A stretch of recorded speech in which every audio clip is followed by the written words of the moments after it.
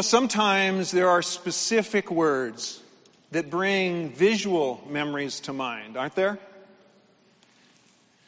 This is the case for me. The last couple of weeks, as I've been reflecting on the passage that we'll be in a few minutes, the word surrender was the dominant word. And surrender brought this visual image. Look on screen. See if this is the same for you. When you hear the word surrender, is this the kind of thing that comes to your mind? Because our history books, right? Documentaries, we don't use the word surrender maybe a lot, but in this case, it's such a positive, right? The context is great news, literally life-changing news for the world. But how often, can we be honest, is the word surrender actually a positive? How often is surrender a positive? Think about it. I don't have to think long to tell you almost never in my life. I cannot think of many things that I have surrendered that felt like a very positive moment. 8 years ago, I was sitting on a stone in just a pile of rubble, basically, with some friends that I'd traveled with to the Middle East. We were in Israel, and we were sitting at the ancient archaeological site of Caesarea Philippi. Nearby us, off to the left, there was a temple ruin. And this temple was dedicated to the Greco-Roman god, small g, Pan. Pan was a god of fertility and, frankly, sexual deviance. People would come to this temple and they would seek the blessing of the gods for their crops, for instance, that they would be fertile. The ground would be fertile. They would come hungering for growth in their family. Maybe they were childless, or maybe they just wanted to see their family grow. And they would come to this temple, believing that if they sacrificed here, the gods would be appeased. And maybe, in fact, what would happen was they would see the growth they were longing for.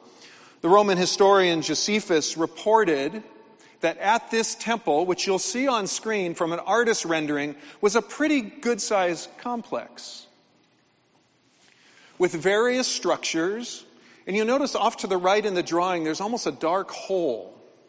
To the left, there's a dark hole behind that long building. Well, you were looking at that hole in that photograph on the left. This was a grotto. Josephus reports that this grotto, an underground cave, was so deep the bottom had never been able to be reached by any means. Animals and children would be sacrificed in that grotto.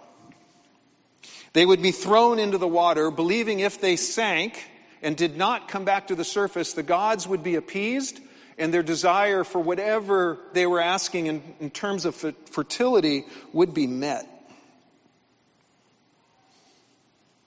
Thus, Jesus' reference, which we are about to read, was not some metaphor. It was not hypothetical. This is a literal place. This grotto, is known as the gate to hell. The gate to Hades. Jewish rabbis at the time, they taught that no good Jew would ever get anywhere near that location. They would have nothing to do with any people near that location. And yet, where do we find Jesus and his men in this passage we're about to read? Sitting maybe on the very stones that my friends and I were sitting on, with an eyesight of a couple hundred yards of the Temple of Pan, which would have been crazy busy in his day. He had taken them, in fact, to the very nearby gates of Hades. This becomes a key moment in the life of Peter, which is what this message today is. Key moments in a life.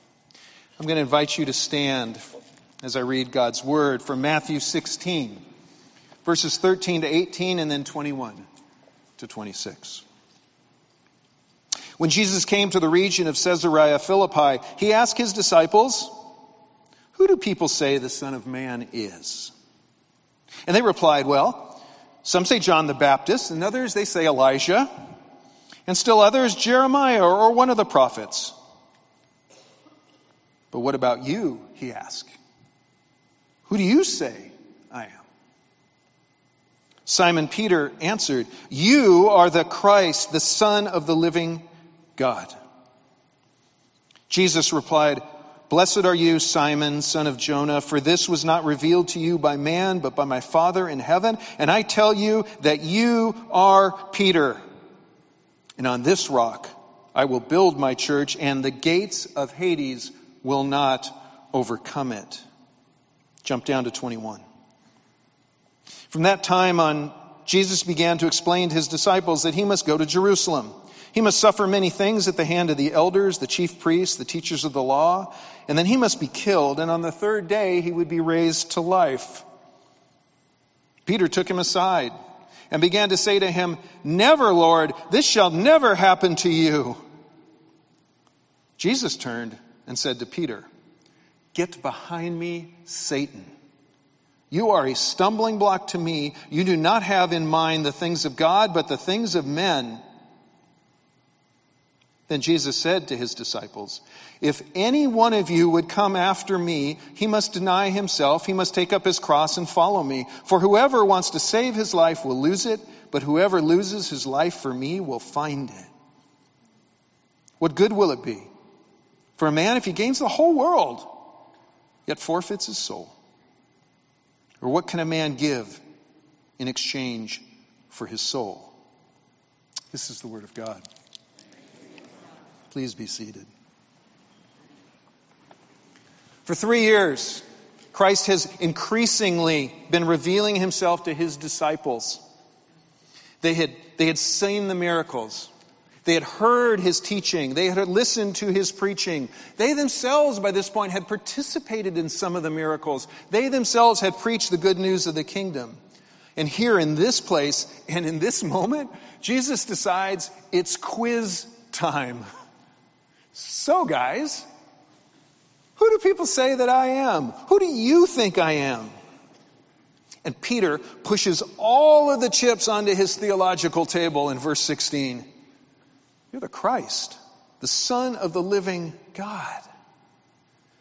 And what follows, we know, is this affirmation of Peter from Jesus, this promise. Can you imagine Jesus looking him in the eyes and making this promise of this unique role Peter will play as the rock, the very one that this community, and in fact all communities of Christian faith all time, have been built upon, this gathering we call the church.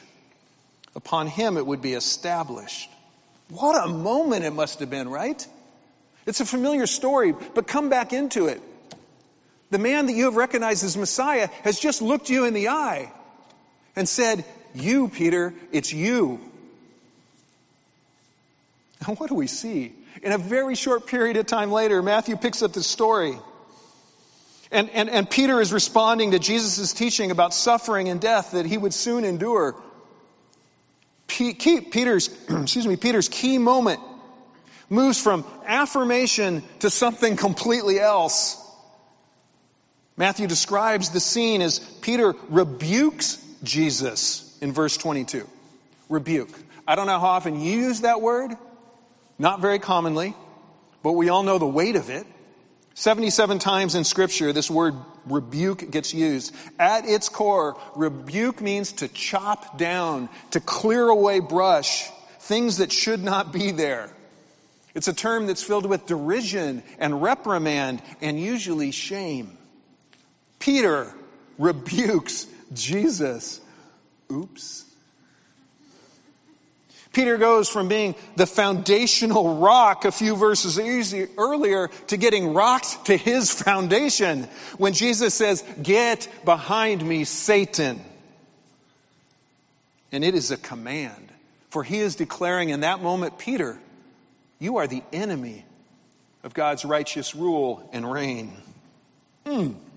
Not a good day. Hi, honey, how'd your day go? Well, except for the Lord of the universe called me Satan. Not bad.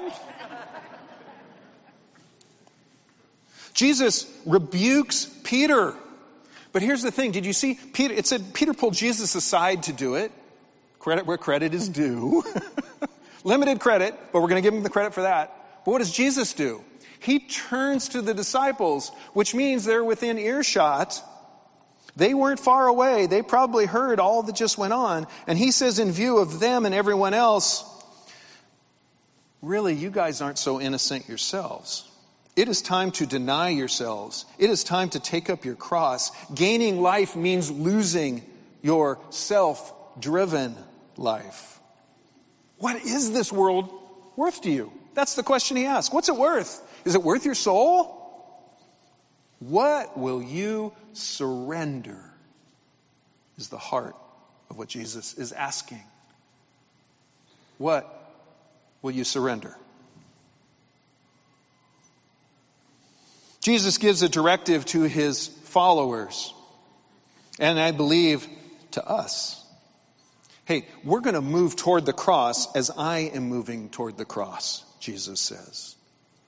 We all have daily crosses. If you follow me, you need to pick your cross up, because as you move toward the cross and lift your crosses, you move toward me. That is what Jesus is telling them.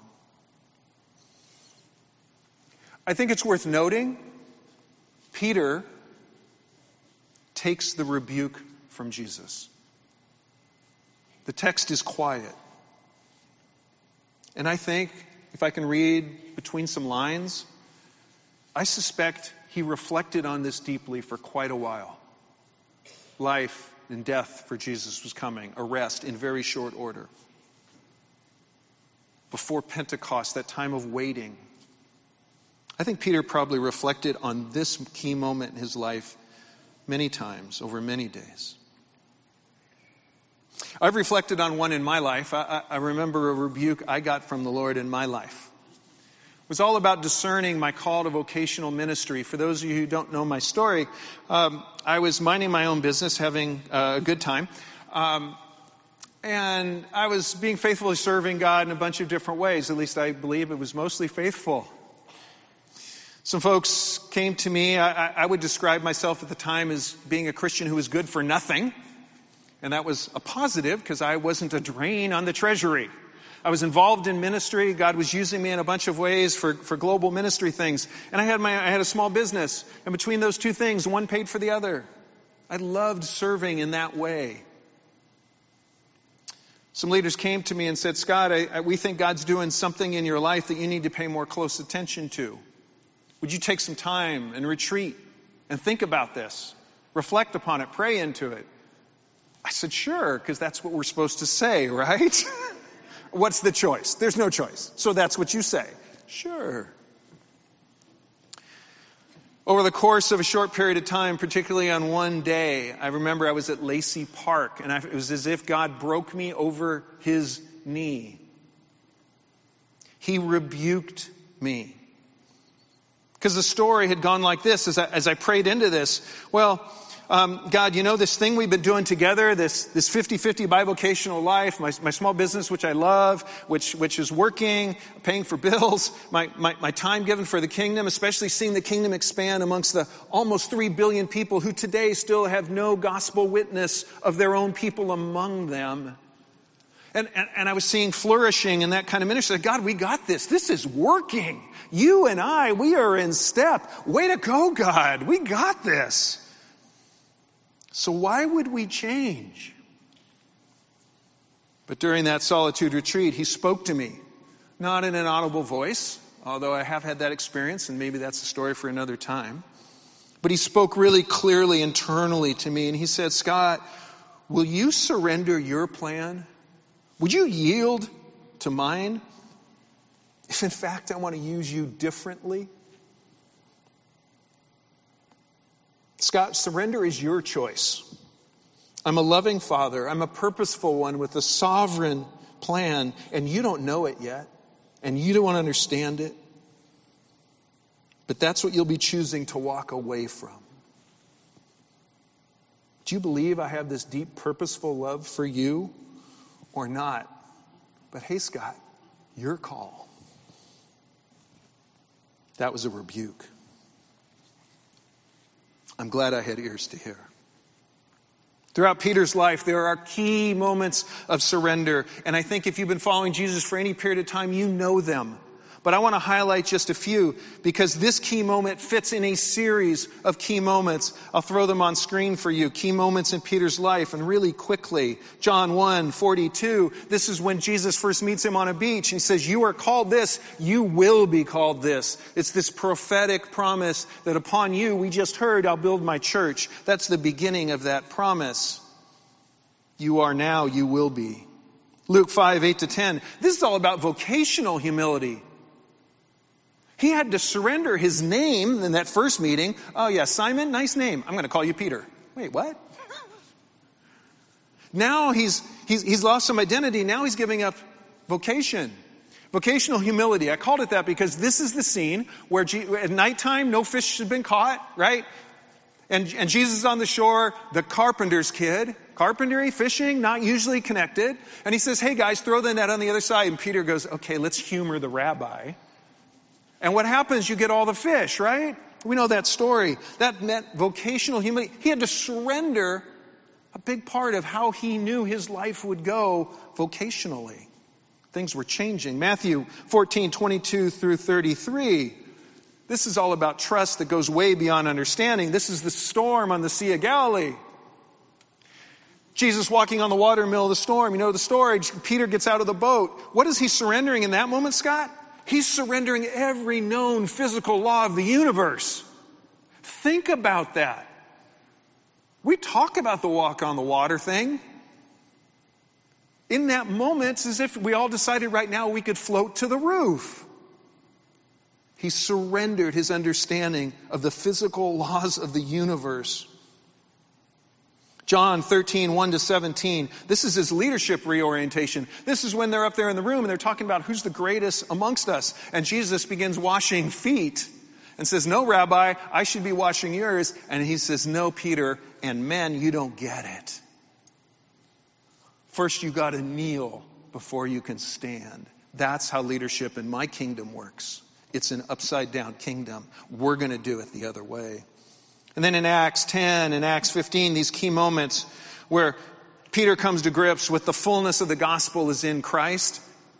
It's not in religiosity. Acts 10 and 15, these are wrestling moments for Peter. Acts 10, it's, wait a minute, Gentiles are coming to faith? They aren't part of our tribe. They aren't part of our group. Wait, they're part of the promise? Yes, because way back in Isaiah 49:6, it said, "Hey, Israel is too small a thing that just you, the tribes of Israel, would be for me. I have made you a light to all the peoples." And he's having to come to grips with that. The rules have changed. It's about spiritual life, not religiosity. He had to set bias and prejudice behind. Religious rules set aside and embrace life in the Spirit. That's a lot of surrendering in Peter's life already. Peter, who would in fact soon become the leader of the church, the early church. And here's an uncomfortable truth, though, of leadership, whether it's in a church or whether it's in business or in school.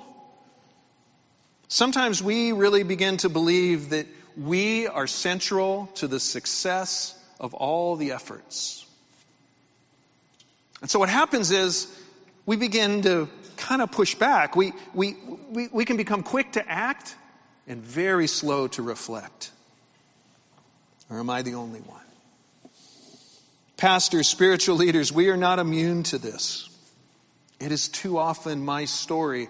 I act instead of reflect. I have some friends who, often riffing on that first spiritual law of Campus Crusade, God loves you and has a wonderful plan for your life, would often tell people as a warning, "Hey, careful, Scott loves you and he has a wonderful plan for your life." And it probably is going to involve like Timbuktu. When we choose self-directed action first instead of God-directed surrender, through and by reflectively yielding, we have chosen poorly, church. And maybe even dangerously. Does that ring true to anybody else here besides me? When we react quickly instead of reflectively, it often ends up not just poorly, but dangerously.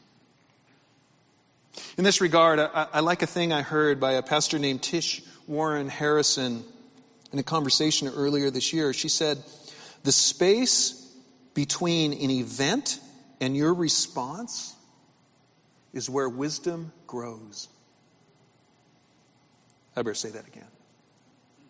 The space between an event and your response is where wisdom grows. When we choose self-directed action first instead of God-directed surrender and reflective yielding, we've just chosen poorly. Can we just admit it? But when we surrender to Christ and the way of Jesus, that's the antidote to our default of self-sufficiency. And to be honest, we all wrestle with self-sufficiency. And friends, I think we, in our American context, we wrestle with self-sufficiency much more than our global believing family. You know why? Some of our members can tell you why. Because they come from those places. Our American story is one of self-sufficiency and independence. And sometimes that great and profound cultural strength of ours, in fact, becomes our great weakness. And often it's been true of us even here. Big C Church, wherever it exists, and here, this little C Lake Avenue Church. Self-sufficiency and independence replacing in part or in full God's sufficiency and our shared interdependence. God made us to be a body. We are to be interdependent with Him and one another. Self-sufficiency, that's the opposite of surrender and yielding. And it's not new. It's humanity's ancient error. Humans choose this way of life. If you're newer to exploring who Jesus is, grab a Bible and go, or Google a Bible and go to Genesis 1 to 11. And friends, if you haven't read it for a while, just go back and reread it. It's all about self-sufficiency. It's this unfolding story of I got this versus He's got this. I was looking up antonyms, opposites of surrender. Merriam-Webster gave me this list. Listen to these words. With surrender in mind, listen to the opposites. To seize, to conceal, to suppress, to remove, to hold back, to claim, to pursue, to demand. All of these adjectives, every single one, are focused on my agency, right? My taking action, my making decisions for me and for mine. They are not other-focused. My action, my agency becomes central. So in thinking about surrender, I've come to believe that in almost every circumstance, recognition precedes surrender. Let me say it again, that recognition precedes surrender. Seeing things as they are, understanding, facing reality, being honest with yourself and with others, whether you like it or not. All of this is required before we will choose to surrender or yield. Because there is surrendering, like those headlines, there is surrendering that can be forced upon others and upon me. But before we choose to surrender or yield, we first must recognize the situation and the context. Pastor Fred Renich wrote a biography of Peter, and in it he makes this observation. Trying to obey a God whom you don't trust and therefore don't love is like a reluctant child going through the motions of pleasing a father whom they dread. Their heart's not in it. And as soon as they are out from under the father's pressure, they will turn to things to please themselves. Doesn't that ring true? It does to me. From the key moment of a prophecy on a beach where Jesus says, I'm going to change your name and it's going to signal something really big. You don't understand it yet, Peter. To Matthew 16's moment, to all the future moments in Peter's life. This 3-year journey is an ongoing process of yielding. And the result is a product, a surrendered life. And as for you and I, like Peter, the question becomes, are we going to build on a lifetime of continued surrender that results in increasing obedience to God or not? Because surrender results in increasing obedience to God. If you're like me, words like promises, vows, even surrender or dedication come easily sometimes. But can we also be honest and say that those things we have done do not assure loyalty to Christ or his purposes when pressure comes? It's an uncomfortable truth. We've seen it in Peter's life. Shoot, it was only a little bit after this. He denies Jesus, right? After some really good vows and declarations. We've seen it in our own lives. We've seen it in other Jesus followers. When our self is threatened, we are so easily shaken. Friends, and hear this carefully.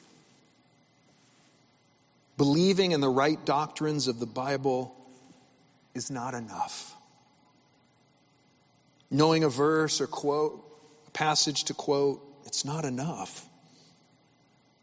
These are the key baselines. Yeah, absolutely. But they're not enough. Or else, why does Scott retreat to self-sufficiency when I know these things? And why do we retreat to our self-sufficiency? Whether it's from arrogance, maybe, or fear, and both of which of those I would be quick to add over the last couple years of pandemic and political season, too often we have chosen fear and arrogance. Surrender. Yielded reflection. It is through experience with Jesus. It is listening to Jesus. It's learning from Jesus. It's walking with Jesus that we learn to yield and surrender more of who I am. So that like Peter, we might be more of whom God intends us to be, individually and as a church and as his disciple-making movement worldwide. And friends, the world is crying out for a disciple-making movement, as is his church. Through, from, with, to, daily, we learn to yield and surrender more of who we are to him. So let me put it as plainly and bluntly as I can on the screen. What do you need to surrender? What do you need to surrender? We saw in Peter, he had to surrender his expectations of Jesus. He had these political assumptions about him and his coming kingdom. Maybe the end of the oppressor Romans. I don't know.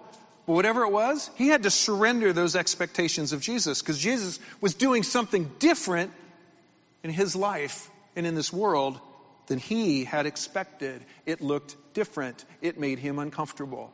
And he had to surrender that. Peter had to surrender his personal preferences. This whole first will be last thing, Jesus?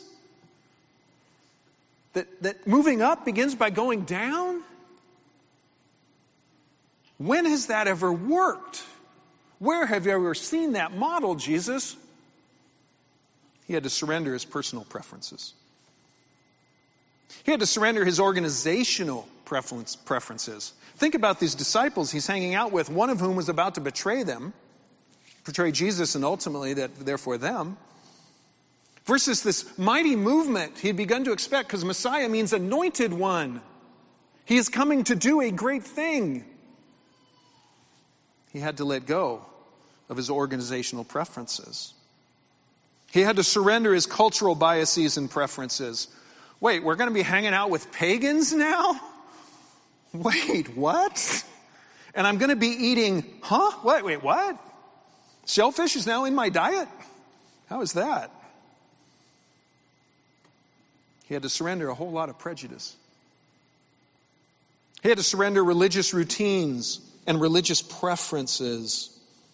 because it became about spiritual life, not religiosity, loving action, not rote repetition and exclusionary practices. Man, that must have been a lot of surrender. Church, what do you need to surrender? I want to wrap up using a common item that represents control in our lives in many ways. It represents bigger things. And as I focused on this theme around surrender and key moments in Peter's life, I want to literally look at some keys to bring this closer to home. So I'm going to invite you, if you got your keys with you, would you grab your keys? Just put them in your hand. No, you aren't going to give them to anyone. So all of you who just saw somebody who you know owns a Porsche 911 and thought, I'm going to go sit next to that guy right now, just in case Scott makes us hand our keys to somebody. I want you just to hold those keys in your hand. I'm going to talk to you about my keys. So, this one is my house key. You can't see it, but it's got a very cool Dodger logo painted on it. My house key. What would it mean to surrender my house key? Well, my home is a place of respite. It's a place of peace and recovery, and I know that is not true for everyone sitting in this room or listening online. I know that is not true necessarily of your home. But that key represents this place where we spend a fair amount of our time. That we have ideas about what home life should be like.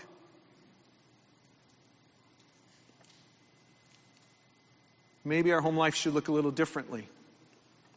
I don't know. I'm going to put that one aside.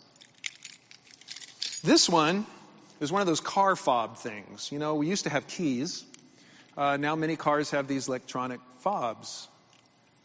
My car, it represents, in one word, independence.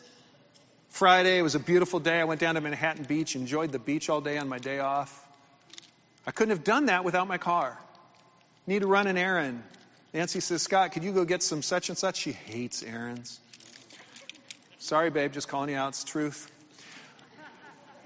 So I'll go, sure. I hop in the car and go get it. Because this represents independence. I heard a story just very recently about someone who heard about somebody else who had a need for wheels because of their life circumstance, and they didn't have them, and it was have a scatteron in their life in all sorts of ways, and they're affecting their family, and this person just gave their car key to this other person. They surrendered their car. This one's special. This is a key to a second home. And no, we do not have a second home. But we have some friends who do. And once or twice a year, they would invite us just to use their place, to get away. And they finally, a couple years ago, said, hey, you should just have a key.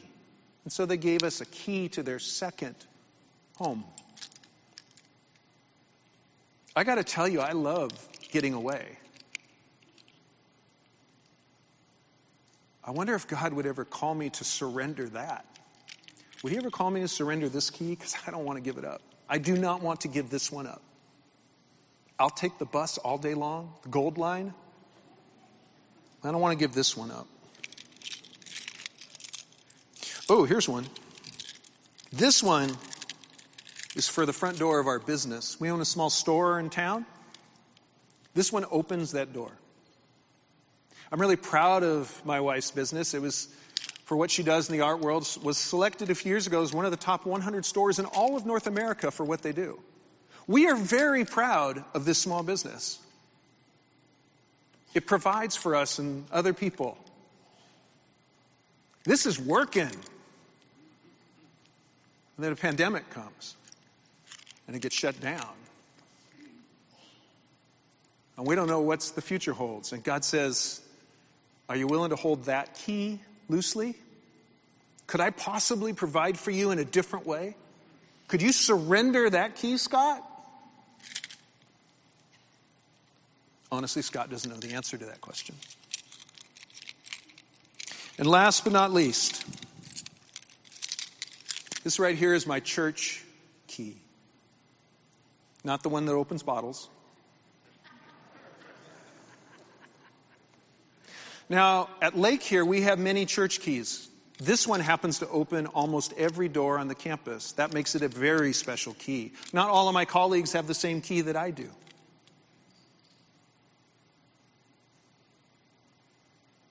What if God is asking me to surrender the way that I hold my church key and use my church key? Because this is a control item, as they all are. What might be asking me to surrender?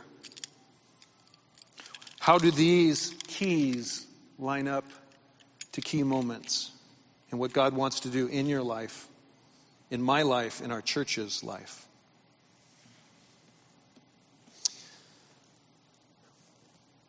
I want you to keep holding those keys. Last week, Pastor Janine ended our time in a short practice of what's called listening prayer. Now, listening prayer is like it sounds. It's not talking prayer. It's not speaking prayer. It's listening prayer. Believing that there are times that Jesus might want to say something really particular to us at any given moment. So we've got to listen. So we're going to wrap up our service with some listening. With your keys in your hand, would you bow your head with me? We're going to have 2 different short sessions, just a couple minutes each. Jesus, your children are listening. Jesus, is there anything you want to say to us individually about surrender? Are there any of these keys that I need to give back to you because I've gotten confused about regarding whose they truly are, whose they belong to, what doors they open, what doors they keep shut? Is there anything that you want to speak to me about regarding surrender? Let's listen.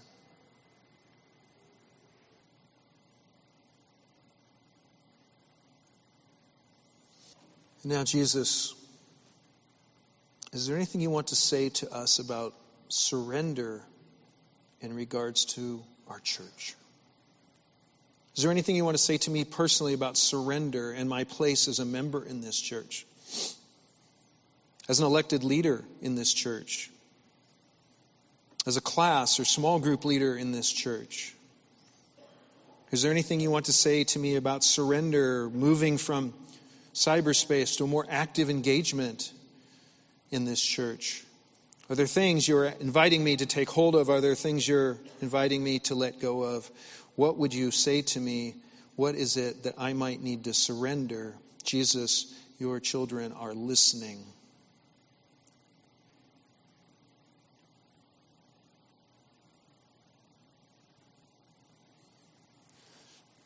Jesus said to his disciples, if anyone would come after me, he must deny himself and take up his cross and follow me.